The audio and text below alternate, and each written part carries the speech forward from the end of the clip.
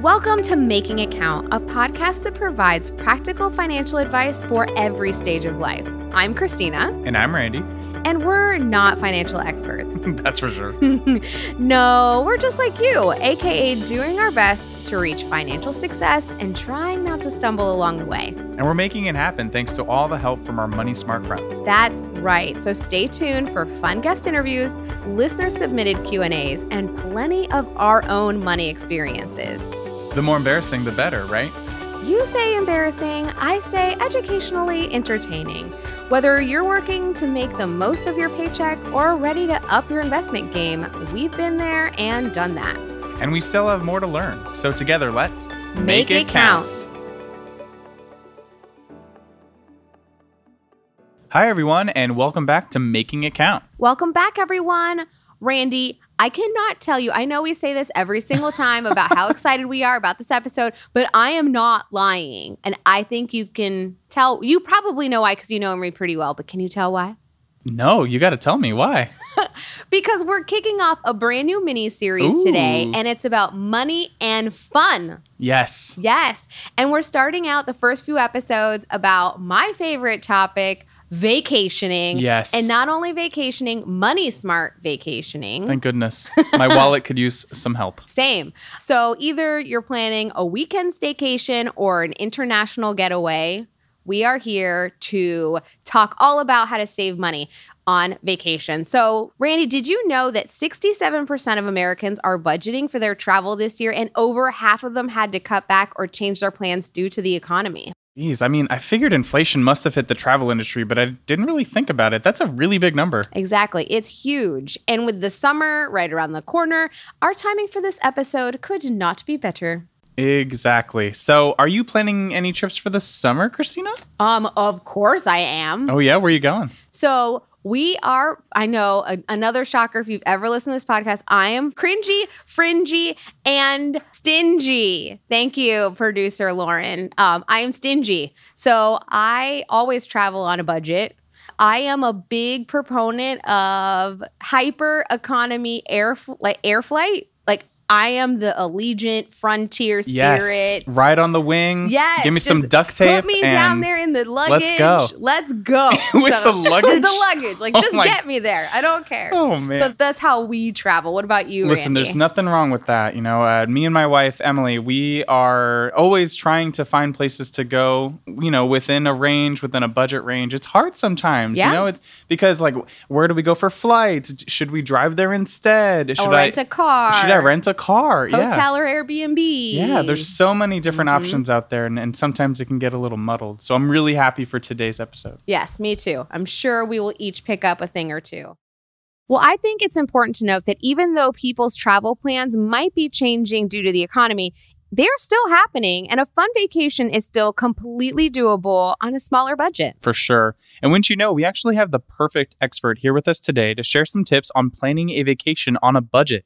Our guest today is Miss Donna Shields, a vacation planning expert and travel blogger.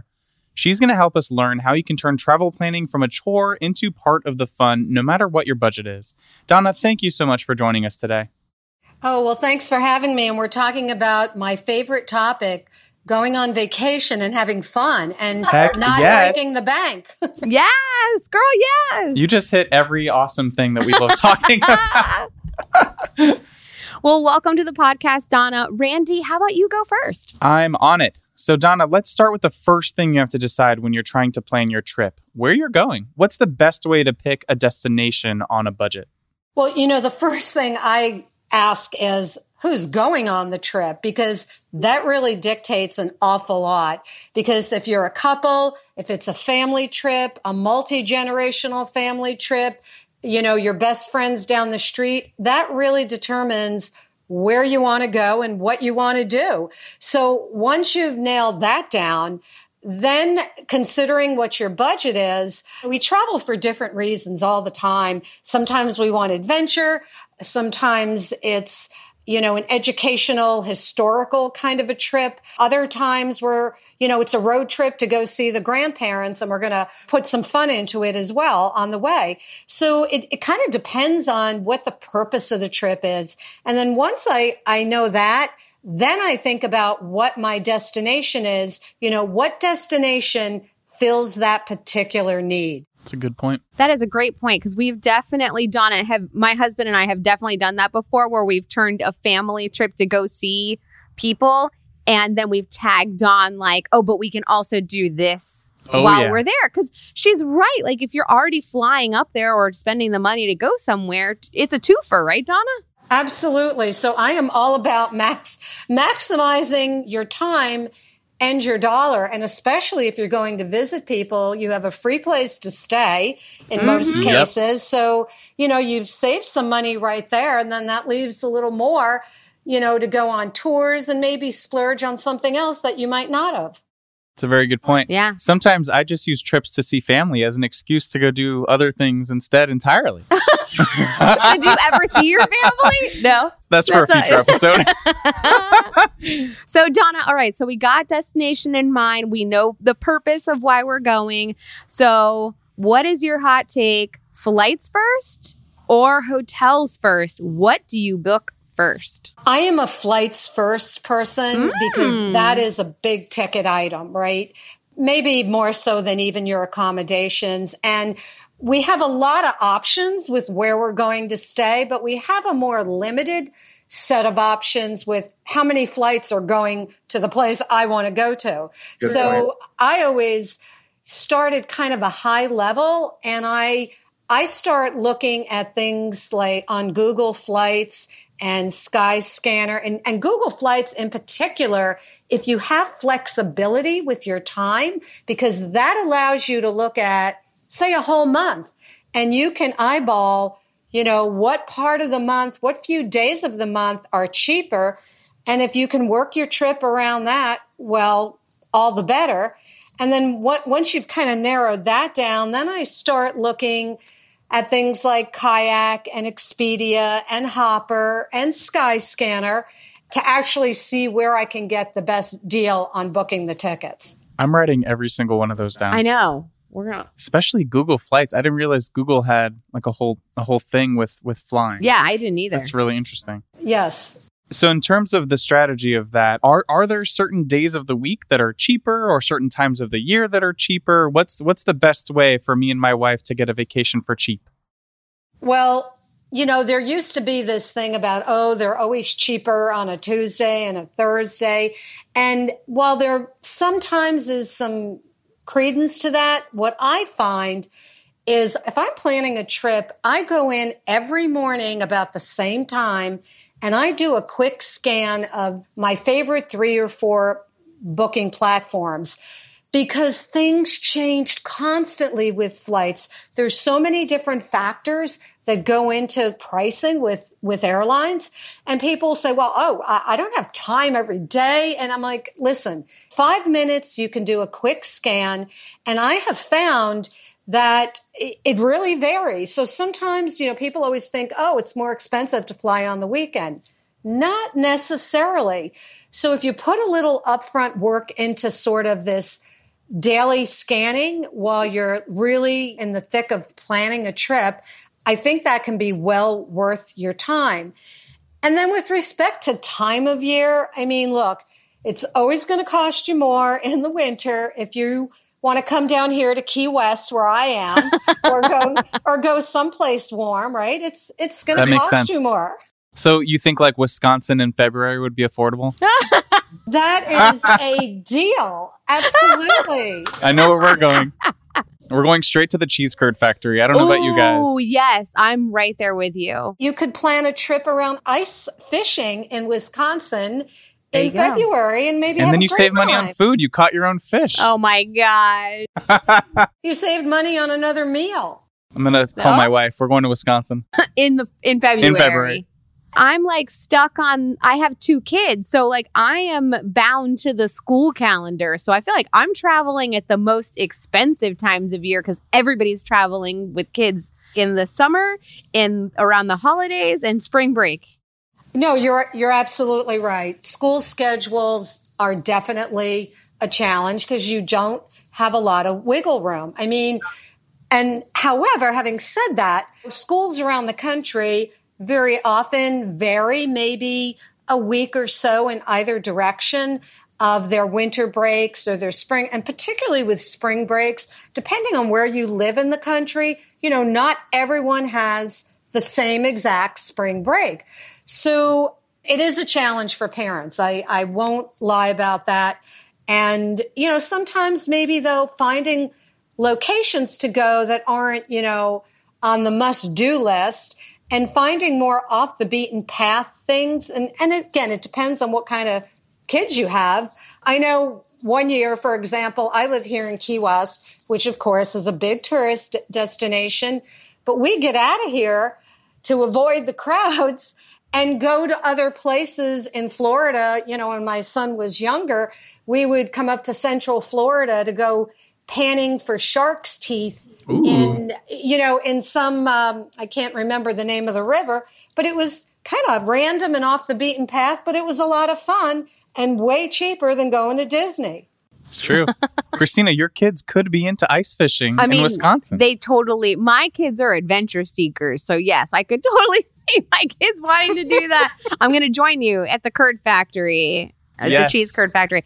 Okay, so John, we talked about flights and timing for flights. Now let's switch gears and talk about accommodation. So again, you got to all go back based onto what your vacation and how many. But when you're thinking about accommodations, like when do you decide between a hotel, a budget-friendly hotel, a swanky hotel, an Airbnb or VRBO? Like, how do you make that decision? On the side of the road. A tent.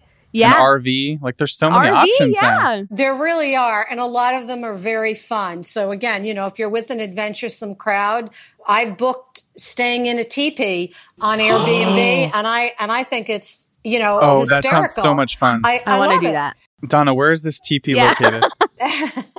But that's not for everybody, right? So you have to know the crowd that you're traveling with. My overall answer to your question is, if you're going with a few people or if you're going for a slightly longer period of time, an Airbnb can certainly save a lot of money because you can buy groceries. You can at least make breakfast in, sometimes you go out for breakfast and you can spend $20 a person. So you need to think about that cost saving factoring in with some meals cooked in. But what I have found too, when I'm deciding between Airbnbs or VRBOs and Booking.com, I often have found places less expensive on Booking.com. And I say this because I'm also a host on Airbnb. So I know my costs. I have to pay taxes. I have to pay a cleaning fee. And all of that has to get rolled in to what you're charging the guest. And I have often found now that private hosts are also putting their properties on Booking.com. So people think Booking.com is just for hotels. Not necessarily. So you really have to, again, do your homework with this stuff. And if you're going for 3 nights and it's just the two of you, then fine. Get a very cool hotel and splurge a little bit. But if you're, I just came back from a 4-month trip. So my gosh. 4 months? I was on the road for 4 months in Mexico, Spain, and Portugal. What? So budget was paramount. I mean, I had a budget. We could not spend more than $50 to $60 a night on lodging. And I had to stick to it. So, and then when you're in cities, of course, it's more expensive. Madrid and Lisbon are more expensive than what I was paying anywhere in Mexico. So, you have to balance it out too. You splurge here, you cut back there. That's a good point. That's a good tip. So, Donna, a lot of my friends use reward points or loyalty programs. They save money on traveling. Do you have any recommendations for the most generous programs that you've heard of? Because I've heard of a few and I'm trying to decide. Well, I personally am not a hotel loyalty point person because we tend to stay more frequently in little small places and Airbnbs. So and teepees. For me, I don't typically stay in larger hotels that have loyalty programs, but I know a lot of people do. and they get a good value out of it. When it comes to airline miles, I mean, on this trip we just went on, for the first time ever, I booked a business class from Mexico. I felt like I was living large, but I only did that because I had enough miles. It's way too expensive to pay for those tickets. So I have accumulated a lot of miles through airlines, but I also use credit cards that have pretty robust reward programs. And that gives you, credit card programs don't tie you to one airline, which is, that's a nice feature of getting your rewards on a credit card rather than one that's just tied to an airline. That's a really good tip. I have the, I think it's the Southwest card with Chase. And every time I buy something, I accumulate points and I eventually can use them on flights. So I'm right there with you, Donna. That's a really good tip. So that's great if you're flying on Southwest. But if you envision that you're going to be taking a trip in the future somewhere else and you're going to need to rack up some miles some other way, then you may want to think about getting, particularly, I only get a new credit card if there is some fantastic bonus sign up. Like I just got the Chase Sapphire card because right now it has an 80,000 mile bonus sign up. Whoa. Wow. So that is a lot of those miles. are the kinds of deals you want to be on the lookout for. That's a good point. I'm going to look into that card. All right. Well, thank you so much, Donna. We've already been itching to plan our next trip. So now is our time to do a rapid fire round of questions. It's called our Making It Count Essentials. Randy, how about you start first? Yes. So to check or not to check a bag, that is the question. Donna, do you have any recommendations for bag checking? I never check bags, but that's me. I travel very lightly. If you can get away with not checking a bag, you can save money and also save hassle and time. And also then you eliminate the possibility that maybe your bag isn't going to show up when you do. Yeah. I've heard some horror stories. Is my nightmare. Okay, my turn. Are really longer trips more expensive than shorter ones in the long run? Not necessarily, because if you're booking lodging, particularly for a longer period of time, particularly if it's an Airbnb, a VRBO, many hosts will give you weekly and monthly discounts. So sometimes the per night rate can actually be a pretty good deal if you're staying longer. That's a very good point. So Donna, do you have any favorite vacation planning success stories that you can share with us? Well, I have to say this trip I just came back on was really the first time I had done a trip that long. And one of the things that I did on this trip was, in order to save money on lodging, I had signed up for a website called Trusted House Sitters.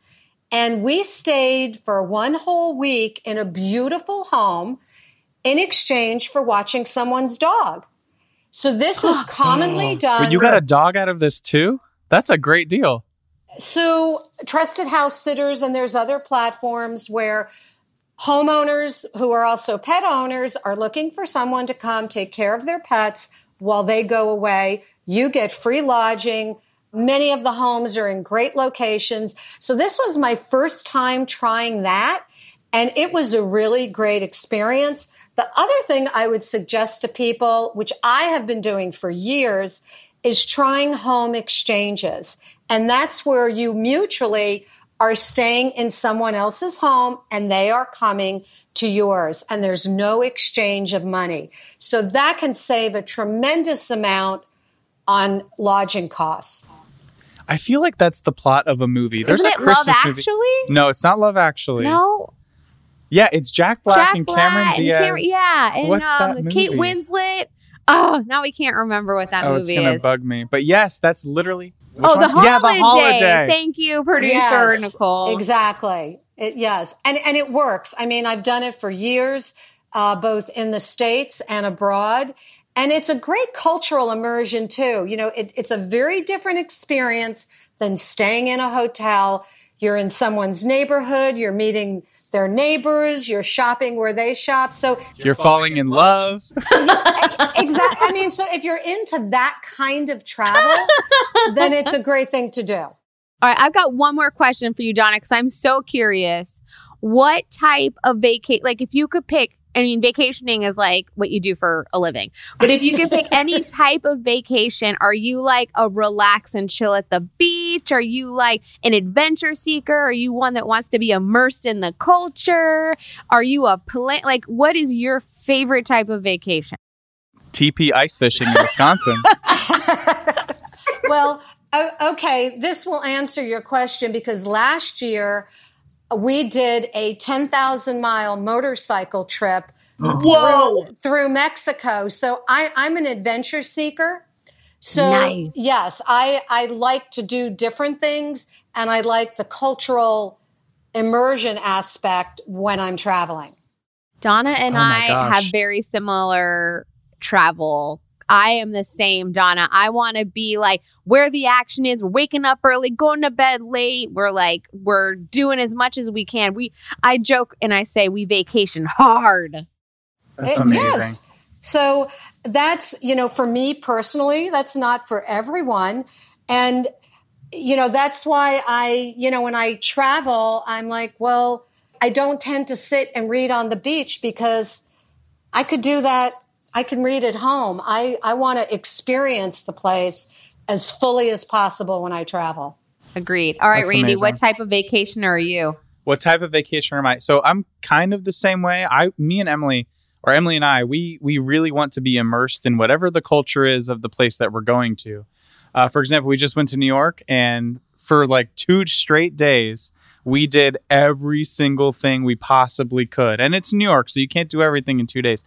But, a Statue of Liberty, we saw a museum, we did a horse ride in the park. We did everything in 2 days, and our feet were very tired. But Donna, in that sense, I agree with you. You could read a book at home. Like if you're on vacation, I agree. You got to just be go, go, go, and let me get as much as I can.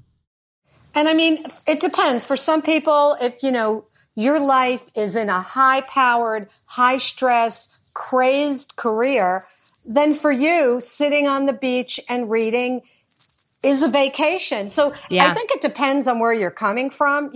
What is your normal? And then you kind of have to take it from there. There's something for everyone, that's for sure. And who you're going with. Like when it's just us and our couple friends, we have a couple group. We just want to hang out because there's no kids and we could do whatever, which means just doing nothing. You could just get a babysitter and do that at home. Oh, but why not do it somewhere else? That's true. Well, Donna, thank you so much for joining us today and talking about our favorite topic and yours, traveling on a budget. We really appreciate your time. Yeah, Donna, let our listeners know where they could find you. If you have a blog or a website, please let us know. So my blog is called openmindadventure.com. Obviously, that was a good choice of a name for someone like me. And I write about all kinds of places. And as part of that, I also have a travel planning service. So that's different than a travel agent. And what I'm really good at is researching, planning, organizing. So I have people who really want me to do the legwork for them because it does take a lot of time. So when someone comes to me and says, this is what I'm interested in, this is how much we can spend, I do a deep dive with them on what kind of trip they're looking for, what are their interests, and then I do all the research and I come back to them with really a mapped out itinerary, and they have all the links to do the bookings for accommodations, for tours, for the train, the flights, but they do the booking themselves. I've done all the legwork, and then they just pull the trigger on the trip. So that's a travel planning service, and it's something that I find a lot of people are interested in because either they don't have the time, they don't know how to do the research, and they just don't want to be bothered. They kind of just want to cut to the chase. That's a very good point. Yeah. Some people are like that. Donna, thank you so much for everything. Hey, this was fun. Okay, Randy, it's time for our favorite segment. What did we learn today? I'm going to go first on this one. Okay. So there's so much we covered, but for me, the most interesting part was that you can really just do anything you want depending on the money that you have and depending on your budget. Because if you can find something that you really love to do, I mean, based on what Donna said, anything is possible. She spent 4 months in Mexico and Spain and Portugal. I know. Amazing. I learned a couple things.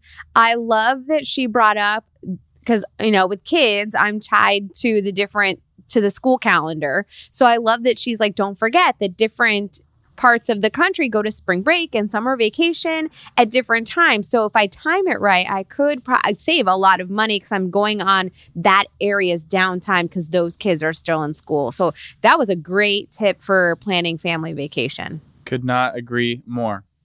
So now it's time for this episode's resource to help listeners make it count. Christina, what do you got?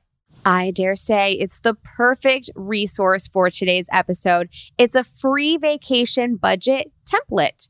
Wow, it's not a ridiculous name either. That's awesome.